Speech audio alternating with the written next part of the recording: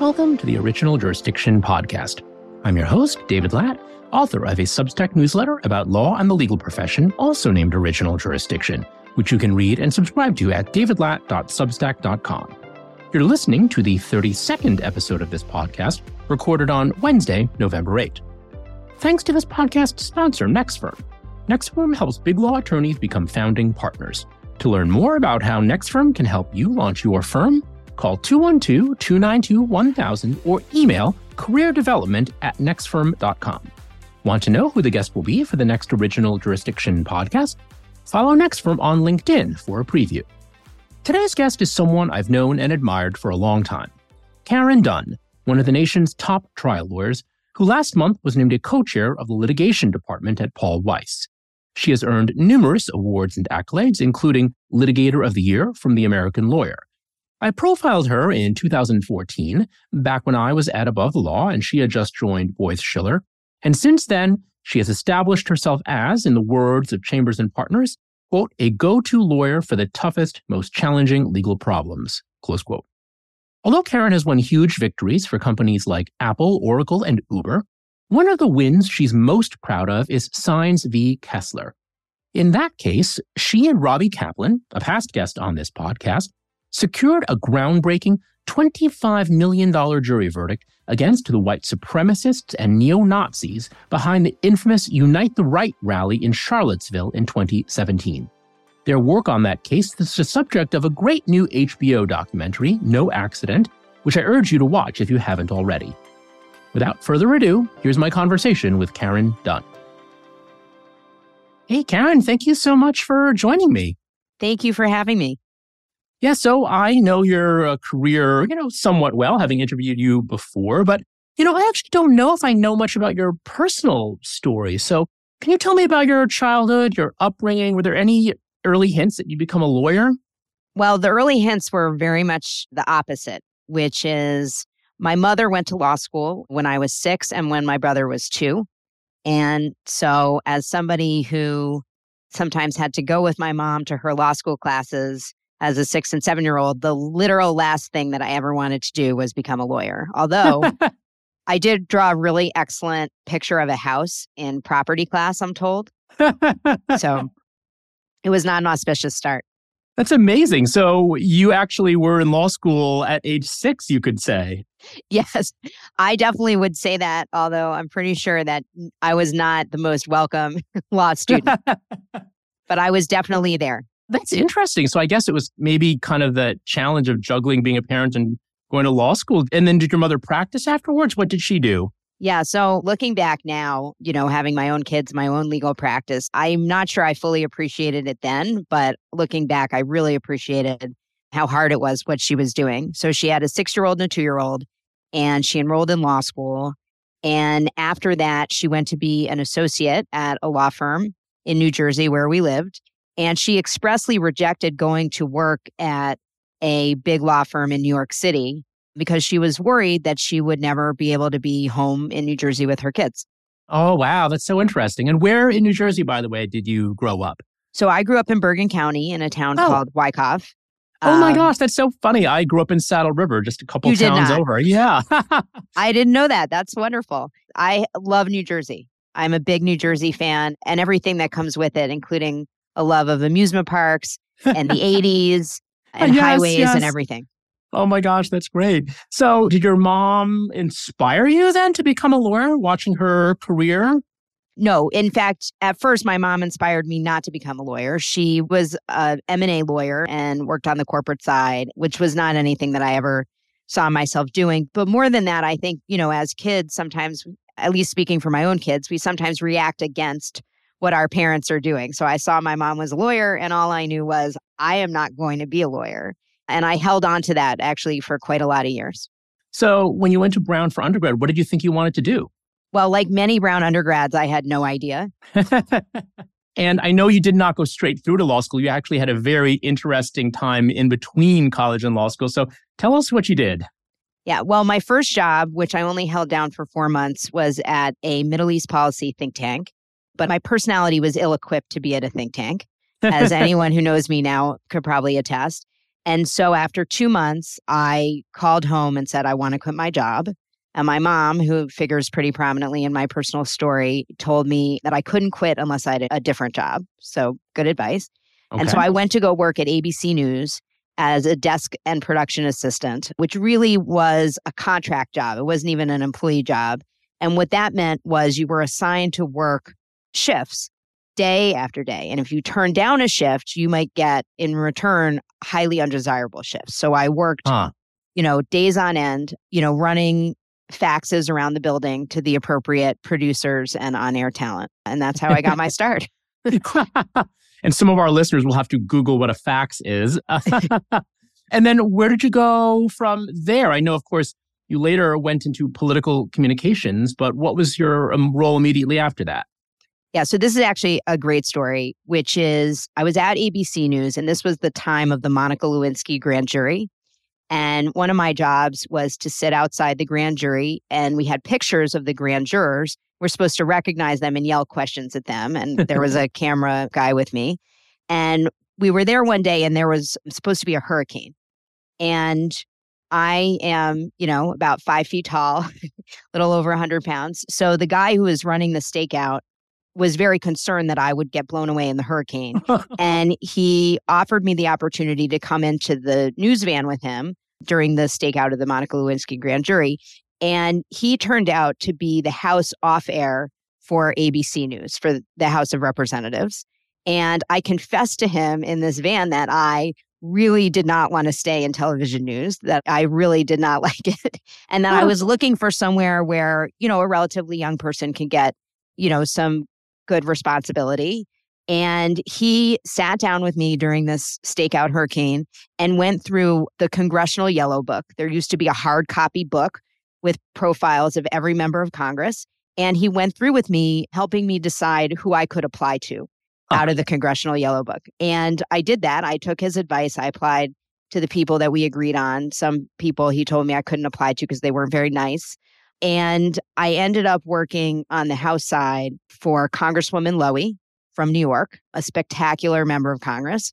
And I was hired there by a guy named Howard Wolfson, who later went on to be Hillary Clinton's communications director when she ran for Senate in 2000. And after that, served as deputy mayor to Mayor Mike Bloomberg in New York. And I'm guessing, is that your connection to Hillary World? Yeah. So the story of how Howard hired me is also pretty formative for me, which is after working, round the clock shifts at ABC, I turned up at my interview at Nita's office, after hours. And I had the very reasonable task of writing a press release. And I was so exhausted that I only got one paragraph through the press release. And I told Howard, just, never mind about the interview, that I was going to give up. And he shouldn't hire me because I couldn't make it through the press release. And so Howard, who's just a wonderful human being, said, well, why don't you show me your paragraph? So I showed Howard my paragraph.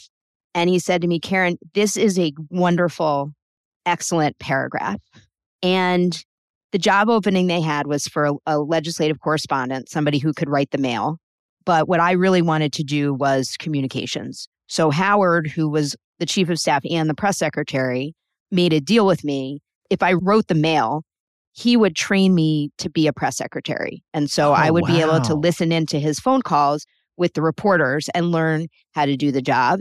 And because he was so good at his job and I was trained by listening to him, I became, a pretty decent press secretary. And so when Howard got hired to work for Hillary Clinton's Senate campaign in 2000 as her communications director, he hired me to work for him as a press secretary on that campaign. Oh, wow. And then is that how you joined then Senator Clinton's office after she won? Yeah. So after Hillary won, she asked me to come back to DC with her and continue doing the press secretary job for her in the Senate. So that is how I ended up trying to move to New York, failing, and returning back to DC. Now, I'm curious, what happened to Howard at some point? Because at some point you were Senator Clinton's head press person or comms person, right? Yeah, so Howard did not come to the Senate. He has lived in New York since then, and he stayed there. And the communications director was at first a guy named Jim Kennedy, who now is at News Corp, actually. Hmm. And Jim Kennedy had worked in the Bill Clinton administration and is a wonderful human being, spectacular writer, and was a great partner to me. And then when Jim left being communications director, Hillary offered me the job. And in a very memorable conversation to me, since I was 26 years old at the time, and much like I had told Howard not to hire me because I couldn't write more than a paragraph of a press release, similarly, I told Hillary that since I was very young, and at the time, Al Gore had lost, so she was probably the most prominent Democrat. I said to her, are you sure you want somebody who is so young being your communications director? And she looked at me and she said, doesn't bother me. Seems like it might bother you, though. And so, given her very, magnanimous vote of confidence, I accepted the job and served as her communications director, all of this prior to going to law school.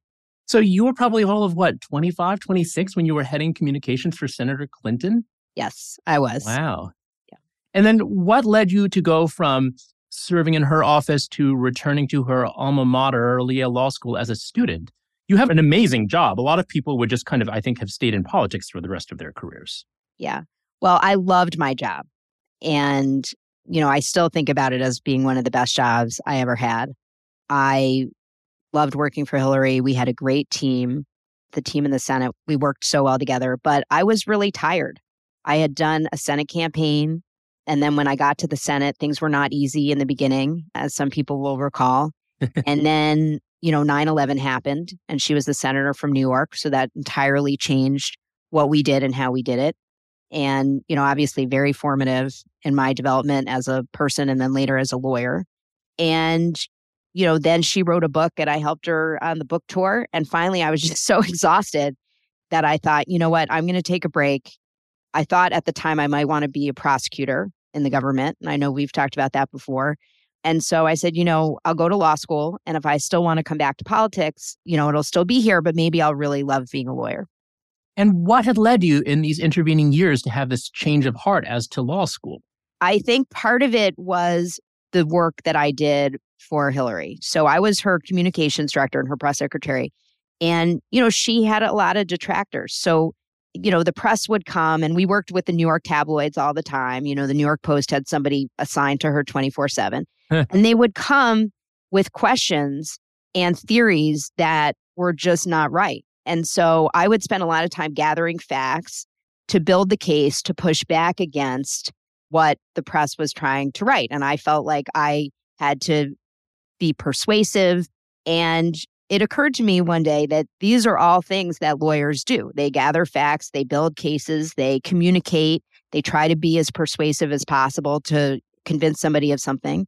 And so I thought, I might really like being a trial lawyer where I could use those skills, but I also loved the government. So I thought, maybe I would return to the government on the enforcement side as a prosecutor and put my communication skills to work. And I'm curious, what did Senator Clinton think about your going to law school? Well, at first, she was, looking down the road at an additional campaign for Senate. And she thought I should stay with her. And, I do remember her saying, Karen, you're at the top of your game doing the communications. And, don't you want to follow it out? And I said to her, I said, but Senator, you went to law school. In fact, you went to this law school. And, in the end, she couldn't have been prouder, was completely supportive, and still is today. We've kept in great touch. And anytime something, happens in my career, she is the first person to be a cheerleader for me. So I couldn't have asked for better mentors, including her. So after you graduated from Yale Law School, you clerked for Judge Garland. How did you decide you wanted to clerk? I decided I wanted to clerk when one of my law professors made a comment to somebody else that I would never clerk on the Supreme Court. Really? That turned out to be wrong, but that's sort of shorthand. What happened was I had a law professor that I think, thought I came from politics and just didn't think I was destined for anything great in the law and was very discouraging of me. And then I had a different law professor, Professor Kate Stith, who, when I went to her to ask her advice, she said, you absolutely should clerk.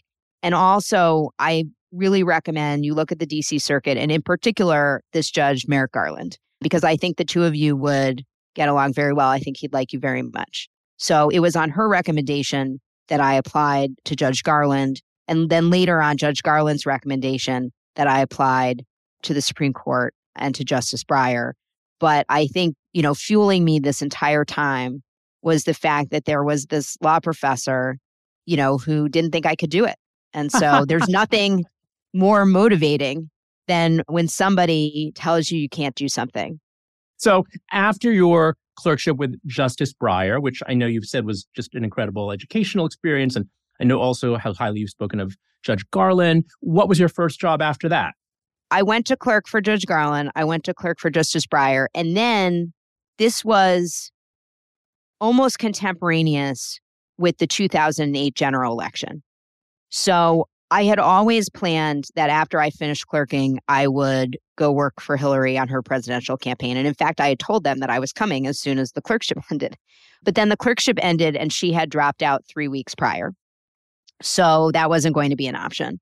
I didn't really plan on going back to politics, but I got a phone call from David Axelrod, who I had known from Hillary's 2000 Senate race when he was the consultant for the New York State Democratic Party. And I had worked very closely with him then. And he called me to ask if I would come to Chicago and work for him. He was, at that point, candidate Obama's chief strategist. And David asked if I would come work for him on the campaign. So I did that. I did the 2008 general in Chicago. And then I kind of put my foot down and said, I really want to be a lawyer. And everyone said, okay, you want to be a lawyer? That's fine. You should go to the White House counsel's office. And so I worked with Greg Craig and a few other people to help set up the first counsel's office under President Obama. And I went to work there. And I didn't work there for very long. I was there for the first year, which feels like, an eternity in the first year of administration. And during that time, I got to work on the Sotomayor confirmation, which is kind of similar to debate prep, Supreme Court prep, confirmation prep. And then at the end of the first year, I left to be, finally, after all this, to be a federal prosecutor in the Eastern District of Virginia. So that's interesting. A lot of people would say being at the White House counsel's office is amazing. And don't get me wrong, being a federal prosecutor is amazing too. But what led you to make that jump? Look, service in the White House and in any of these jobs is just an immense privilege. And I did love it. The whole reason I got to law school in the first place is because I wanted to be a prosecutor. I wanted to try cases. And I really would not have felt like I had, completed the mission if I didn't get on my feet inside a courtroom. And so it's actually, makes a lot of sense to me to go from the White House to go to the U.S. Attorney's Office. And I went to the Eastern District of Virginia, which is a really excellent U.S. Attorney's Office. The people who work there for years. They're so collegial and very committed to the cause of justice. So I went there and, was really trained on how to be a prosecutor and how to be a great trial lawyer by folks in that office. This podcast is being sponsored by NextFirm. If you have wondered whether launching a law firm could be the next best step for your career, NextFirm has the experience and expertise to help. Contact NextFirm at 212-292-1000 or email careerdevelopment@nextfirm.com today to learn more. And follow NextFirm on LinkedIn for updates on future original jurisdiction guests. And then how long did you spend in EDVA and where did you go after that? So I was there for a bit over 2 years, and I got a phone call when I was at my desk in the EDVA from Bob Bauer. And he was putting together the team that would prepare President Obama for his reelection debates. And he called me up and he said, Karen, you're the only person we can all agree on. Huh. And in politics, sometimes that's code for you're a person who none of us finds threatening. But nonetheless, it was a huge compliment and an opportunity that I did not feel I could decline. And so I left what was basically my dream job to go run Obama debate prep in 2012. And then DOJ promptly enacted a hiring freeze while I was gone doing debate prep. And so I ended the campaign 8 months pregnant with my second kid and in the middle of a DOJ hiring freeze. So going back after that was not an option for me. So tell me about the debate prep. Were they reaching out to you? Did Bauer reach out to you because you were a trial lawyer, or did you have some kind of high school or college background to debate? What led you to jump out to them, besides obviously all your great qualities, but what led you to jump out to them as a debate person? Because you said that you did not lead Hillary's debate prep. You were maybe involved in it, you said, but you didn't lead it.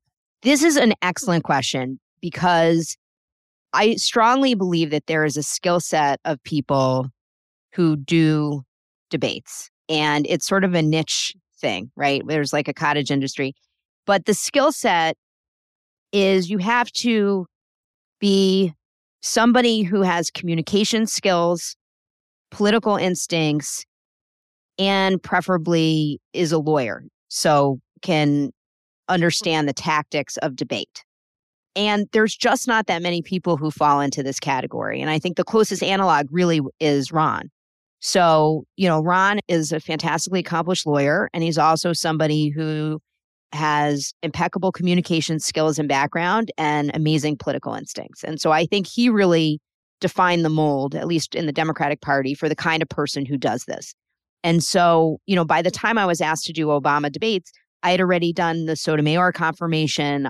Everybody knew I was a lawyer, but they also knew that I had been a very high-level communications professional. And so I really think it's the trifecta of comms, lawyer, and politics, and being able to bring that all together. That is the skill set that's required for this kind of bizarre exercise that we go through every 4 years. And I'm curious, though, had you done debate in high school or college, just out of curiosity? So I did do debate in high school, and I was not a success at it. Oh, really? Okay. We were fine. The story that is always told about my high school debate experience is we were debating, assigned position was to debate against Head Start. Now, Head Start is probably one of the least controversial programs in all America. And my partner and I were debating against it. The debate team on the other side, which was, we were in high school, so it was a boy and a girl, and my team was a boy and a girl, brought a book about Head Start and put it on the desk. So when it was our turn, I came up to the desk, I picked up the book about Head Start, I made some sort of very impassioned point, I put the book down, and it flew across the desk and hit the girl on the other team. And it turns out that their debate coach was running the debate tournament, and her commentary about me was, "Young ladies do not throw books." Oh my gosh. Yeah. Did you win that round? What happened? No, I mean, that was, it's a very telling story, but I always hear in my head, "Young ladies do not throw books." Oh my gosh, that's great. Wow. So turning to the debate prep for the Obama campaign, take us inside that room. I know you've also impersonated some of does the debate prep involve sort of sitting around a room and talking at a big 30,000 foot level? Does it involve mock debates? What does that entail? Yeah, so all of the above. It's a process. And, presidential debates are the most watched television apart from the Super Bowl in America. Mm-hmm. You can get 90 million people watching a presidential debate. So no matter who you are, no matter how confident, no matter your experience, you really need to prepare. And it's an incredibly stressful experience. So all of the things that you talked about are required. You work on materials. They have to be great. You need to discuss the materials. The candidate has to, put the materials in their voice. They have to really internalize what they want to say. And then, of course, there's practice, which we try to do as realistically as possible, with somebody playing the candidate on the other side. In 2012, John Kerry played Mitt Romney in exceptional likeness, did quite a good job. And then obviously somebody plays the moderator or moderators. And so it's a lot of work. It takes an incredible investment of time from the team and from the candidate. So now to rewind back to, you leave the campaign, there's a DOJ hiring freeze. So Where did you go after that? Well, I actually stayed home with my kid for something like, I don't know, like a year. Wow. Not many people know that. I mean, I did not know that. That's right. great. It is great. And it was great. It didn't make sense to go to a job because I was about to have a baby. I mean, there are pictures You said from, you were 8 months pregnant? Okay. Yeah, there are pictures from the third debate where it looks like I'm going to have the baby any minute. And I basically did. He was born in December that year. And so I called it my maternity leave from nowhere because I had no job. I did do a couple projects like that year. I did Mark Warner's debates. I did Cory Booker's debates. And I thought I would go back to the government. And then the longer I stayed out of the government, the more I thought that there might be other things to do. So I ended up interviewing, in other places and talking to people, and eventually found my way to my former law firm, Boies Schiller Flexner, and was recruited there by my very good friend, Mike Gottlieb. And I felt like their sort of trial lawyer ethos really fit with mine. And I went to work there, which I surprised even myself going into private practice. And I think that's actually the occasion I had to profile you in maybe 2014 or whenever it was, when you went to BSF. And you were there for quite some time, as I recall, right? Yeah. So I started there in 2014. Your memory is very good. And I was there until June of 2020 when I started at Paul Weiss, where I am now. And what were some of the highlights of your cases at Boies Schiller? The primary highlight was the beginning of my trial partnership with Bill Isaacson. And, I got to the firm in probably February 2014. In August, Bill got a call from Apple to take over a case that another law firm had had for 10 years, but that was going to trial in December of 2014. Wow. So incredibly, Bill, who had never seen me in a courtroom, asked me if I would like to do this trial with him. And we teamed up to do it. And it was really fun and really effective. So we had just a couple months to prep for trial. We tried the case. It was before Judge Gonzalez-Rogers and DeKal. And the jury came back in 3 hours with a complete defense verdict. Wow. And it was just such a great experience. And, we found we worked really well together. We had other teammates who are, fantastic, who we still work with today. And we just felt like, this is the start of something really good, that this was so fun. Like, why don't we just keep doing this? So that was a huge, probably the key highlight of my time at BSF. Another important case I did when I was there, also a major highlight, is I defended Uber in the Uber Waymo trade secrets case before Judge Alsup, which was like probably, the most high profile and contentious, difficult trade secrets case in quite some time. And, we were in court basically every week for a year on that case. Wow. And ultimately, secured, after 4 successful days of trial, secured a very favorable settlement for our client. And I, spent hours of my life preparing Travis Kalanick for his trial testimony. And, when it was done, the jurors told reporters that they thought Travis was such a great guy and loved him. Wow, that's interesting because his public reputation wasn't always the greatest. So, okay, great. He was a fantastic trial witness. And I think, really opened up and people got to see the best side of him. Anyway, so that was really a highlight of my time at Boies Schiller. And in general, just, being able to try cases for clients I love. I love it. I love it very much. So in terms of some of your major trials, I would say that one of your most important trials, I would guess, would be the Charlottesville trial, Sines v. Kessler, going after the white supremacists behind the horrific Unite the Right rally. And that was a partnership with another great trial lawyer, Robbie Kaplan, who I interviewed on the podcast about this. So I'm familiar with some of the story, and I'm sure many of our readers are, because it was such a hugely high-profile and consequential case. But just kind of give us the nutshell version of how you and Robbie came to work together. Because as I recall from what I've read or what Robbie told me, or maybe interviews, it was not like you and Robbie were like a Bill Isaacson and Karen Dunn. You really hadn't worked together before, right? Not only had we not worked together, we didn't know each other. I mean, we knew of each other. Yep. And, I had been a prosecutor in the Eastern District of Virginia. I had done conspiracy cases. I had done First Amendment work. I had represented, along with Mike Gottlieb, the owner of Comet Pizza, which was the victim of, a conspiracy theory where a guy showed up with an AR-15 in DC. So I think Robbie knew some of that before she called me. And I knew who she was, from Windsor, but we did not know each other. So she called me up, pretty much out of the blue and said, do you want to sue the Nazis with me? And I said, of course, how could I not? And that was the beginning of, really 4+ year odyssey that culminated in the trial in October of 2021 in the Western District of Virginia. And the stories from that case could fill like 18 more podcasts.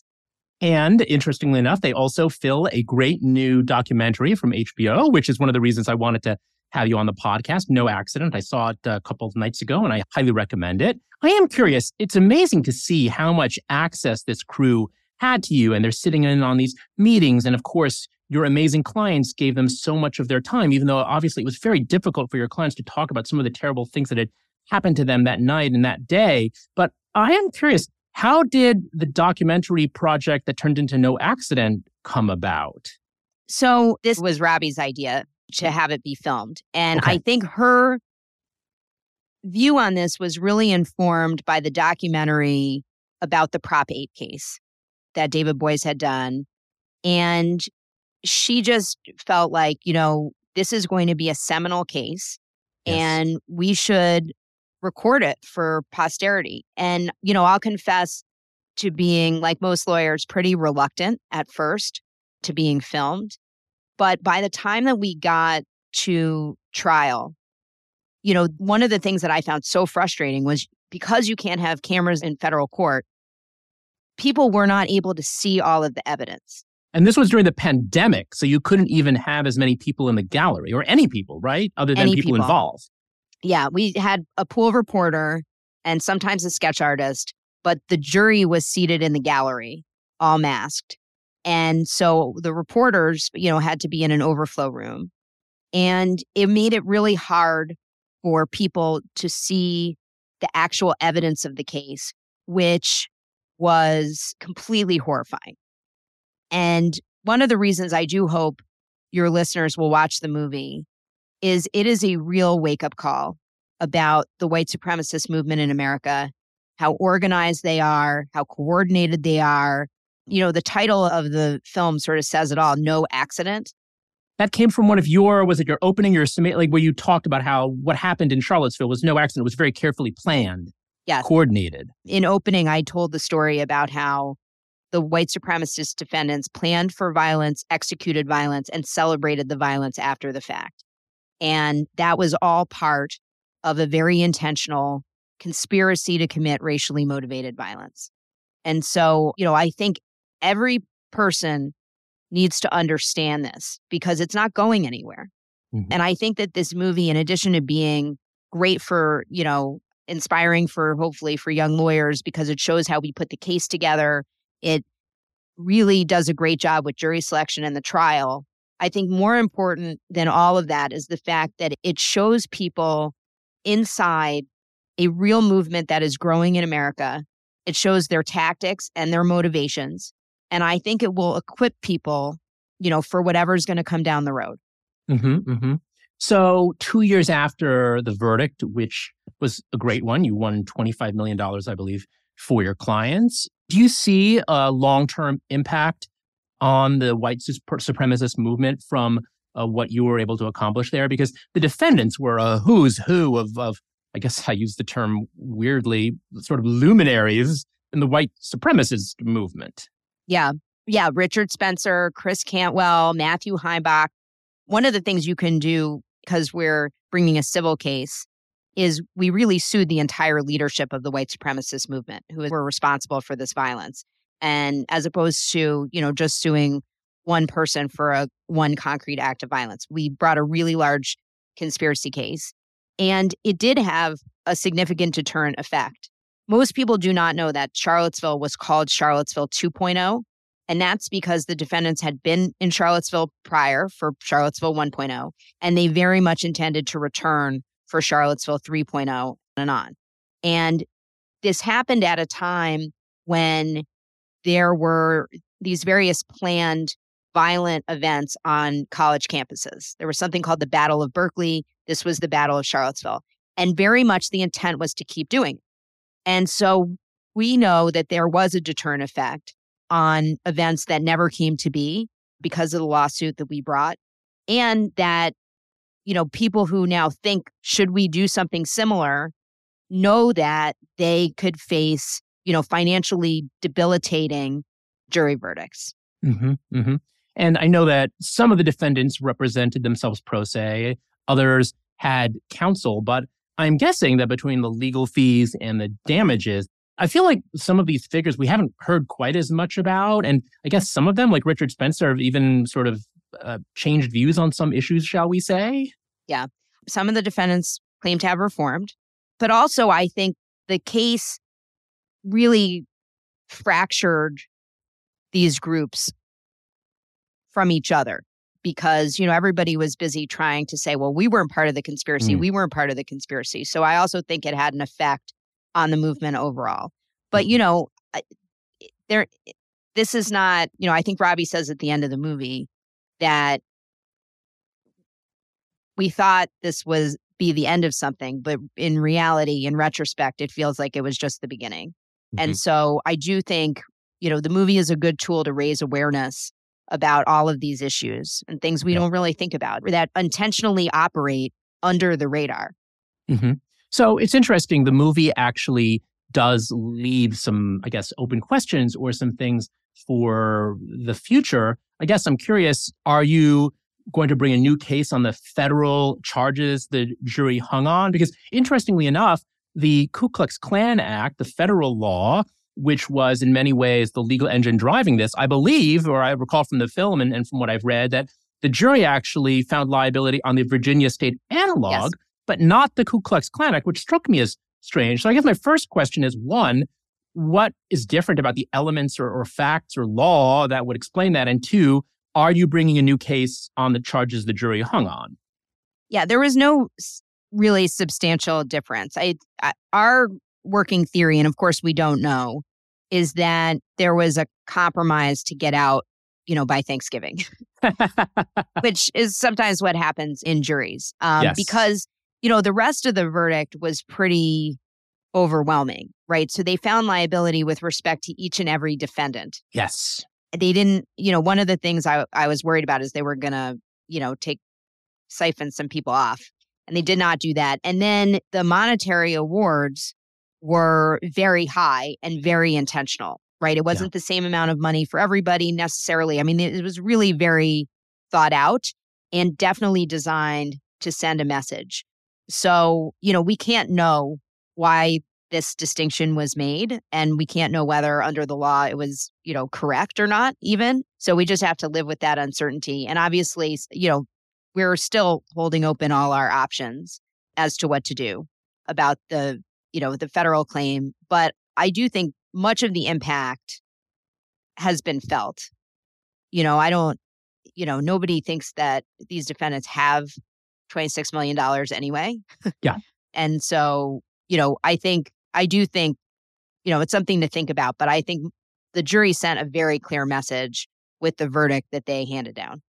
Now, of course, I think it was that message that resonated, and it was the $25 million that got the headlines. Subsequently, Judge Moon, for various reasons, reduced the damages. Are you appealing the damages reduction? Any thoughts on that? And did any of the defendants, I guess my question is, any appellate proceedings generally in this case?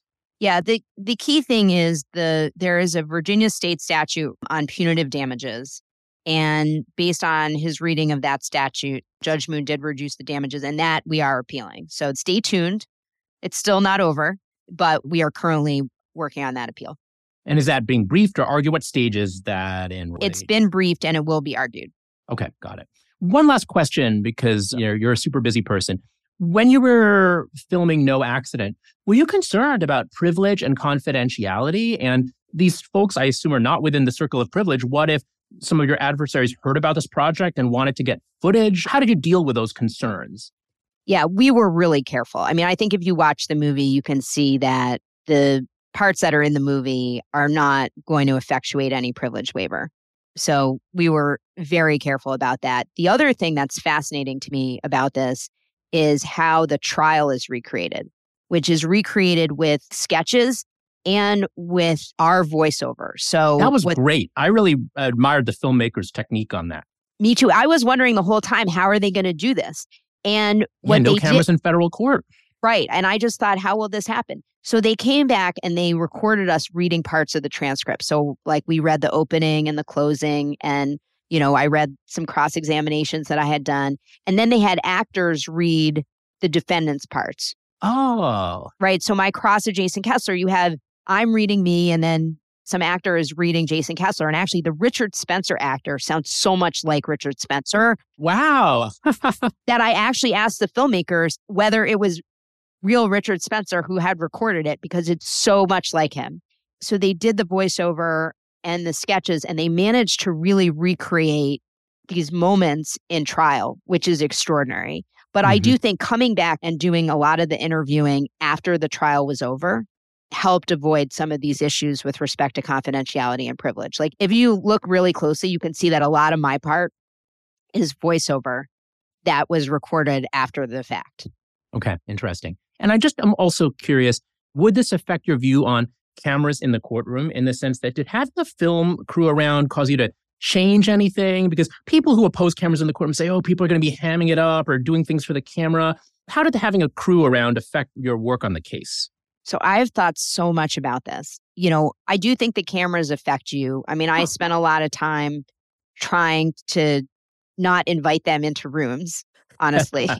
They forgave me for that ultimately. But I do think it's hard to do your work when there's an ever-present camera. So I have always opposed cameras in the courtroom. However, for a case like this, that is of such immense public importance, I think it was a huge negative because, we uncovered, treasure troves of evidence that would be immensely shocking and immensely important for people to understand. And it's almost impossible to get that out into the world. So I'm grateful for the movie because that does help a bit. But I have sort of reconsidered my view, at least with respect to certain cases that might be of such immense public importance that, society and history are going to be deprived to not know what happened. Okay. And one last question before we move to our speed round.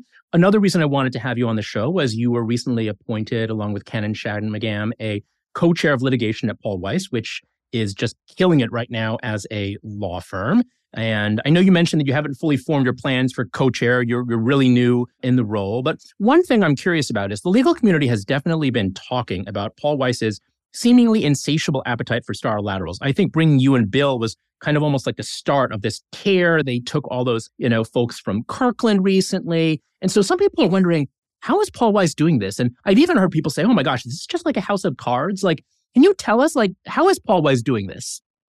Well, I would say it's the opposite of a house of cards. The people who have come here are truly excellent lawyers who really like each other. And we're like a very cohesive team.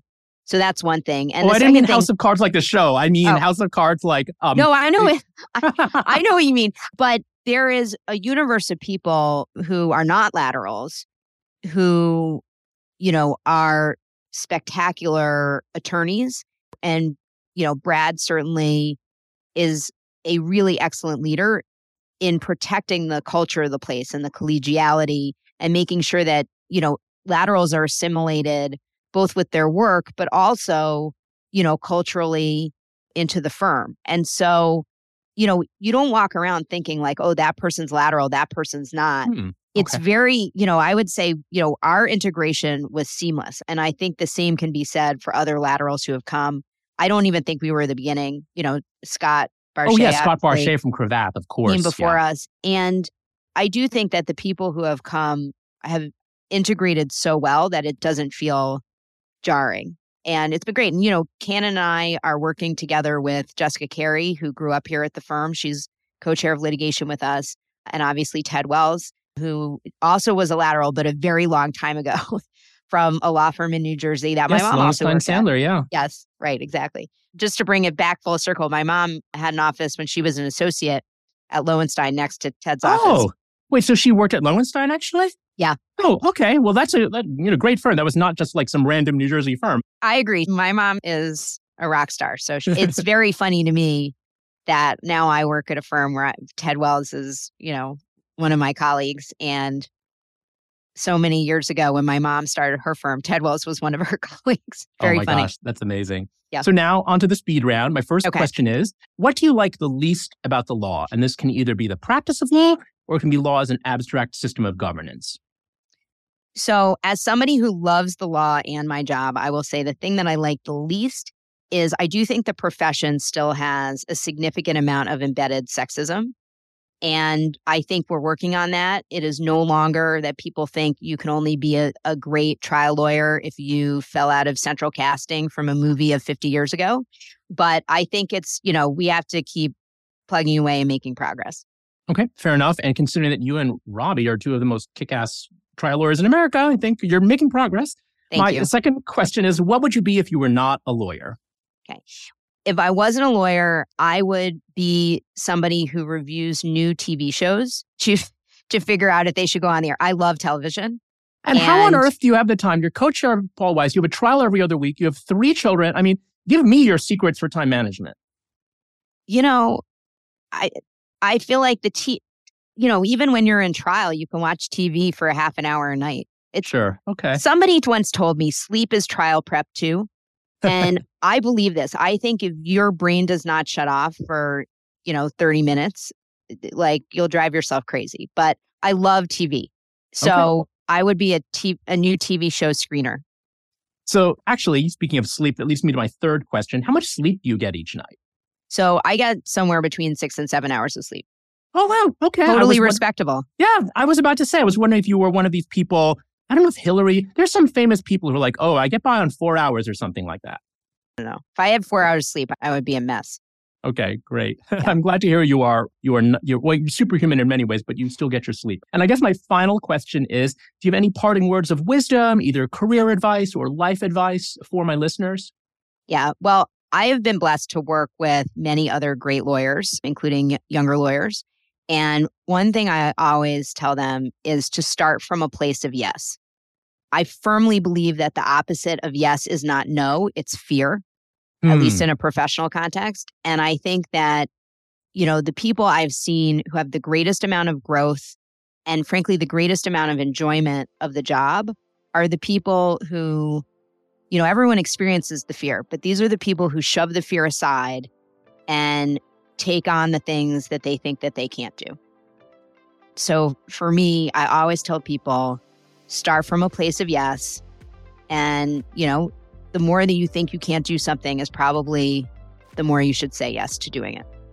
I think that no fear note is a great one to end on. It's how you responded when you were nervous about taking the job with Hillary. It's how you responded when Robbie called you up for Science v. Kessler. So Karen, thank you so much, both for taking the time and for all that you do for the cause of justice in this country.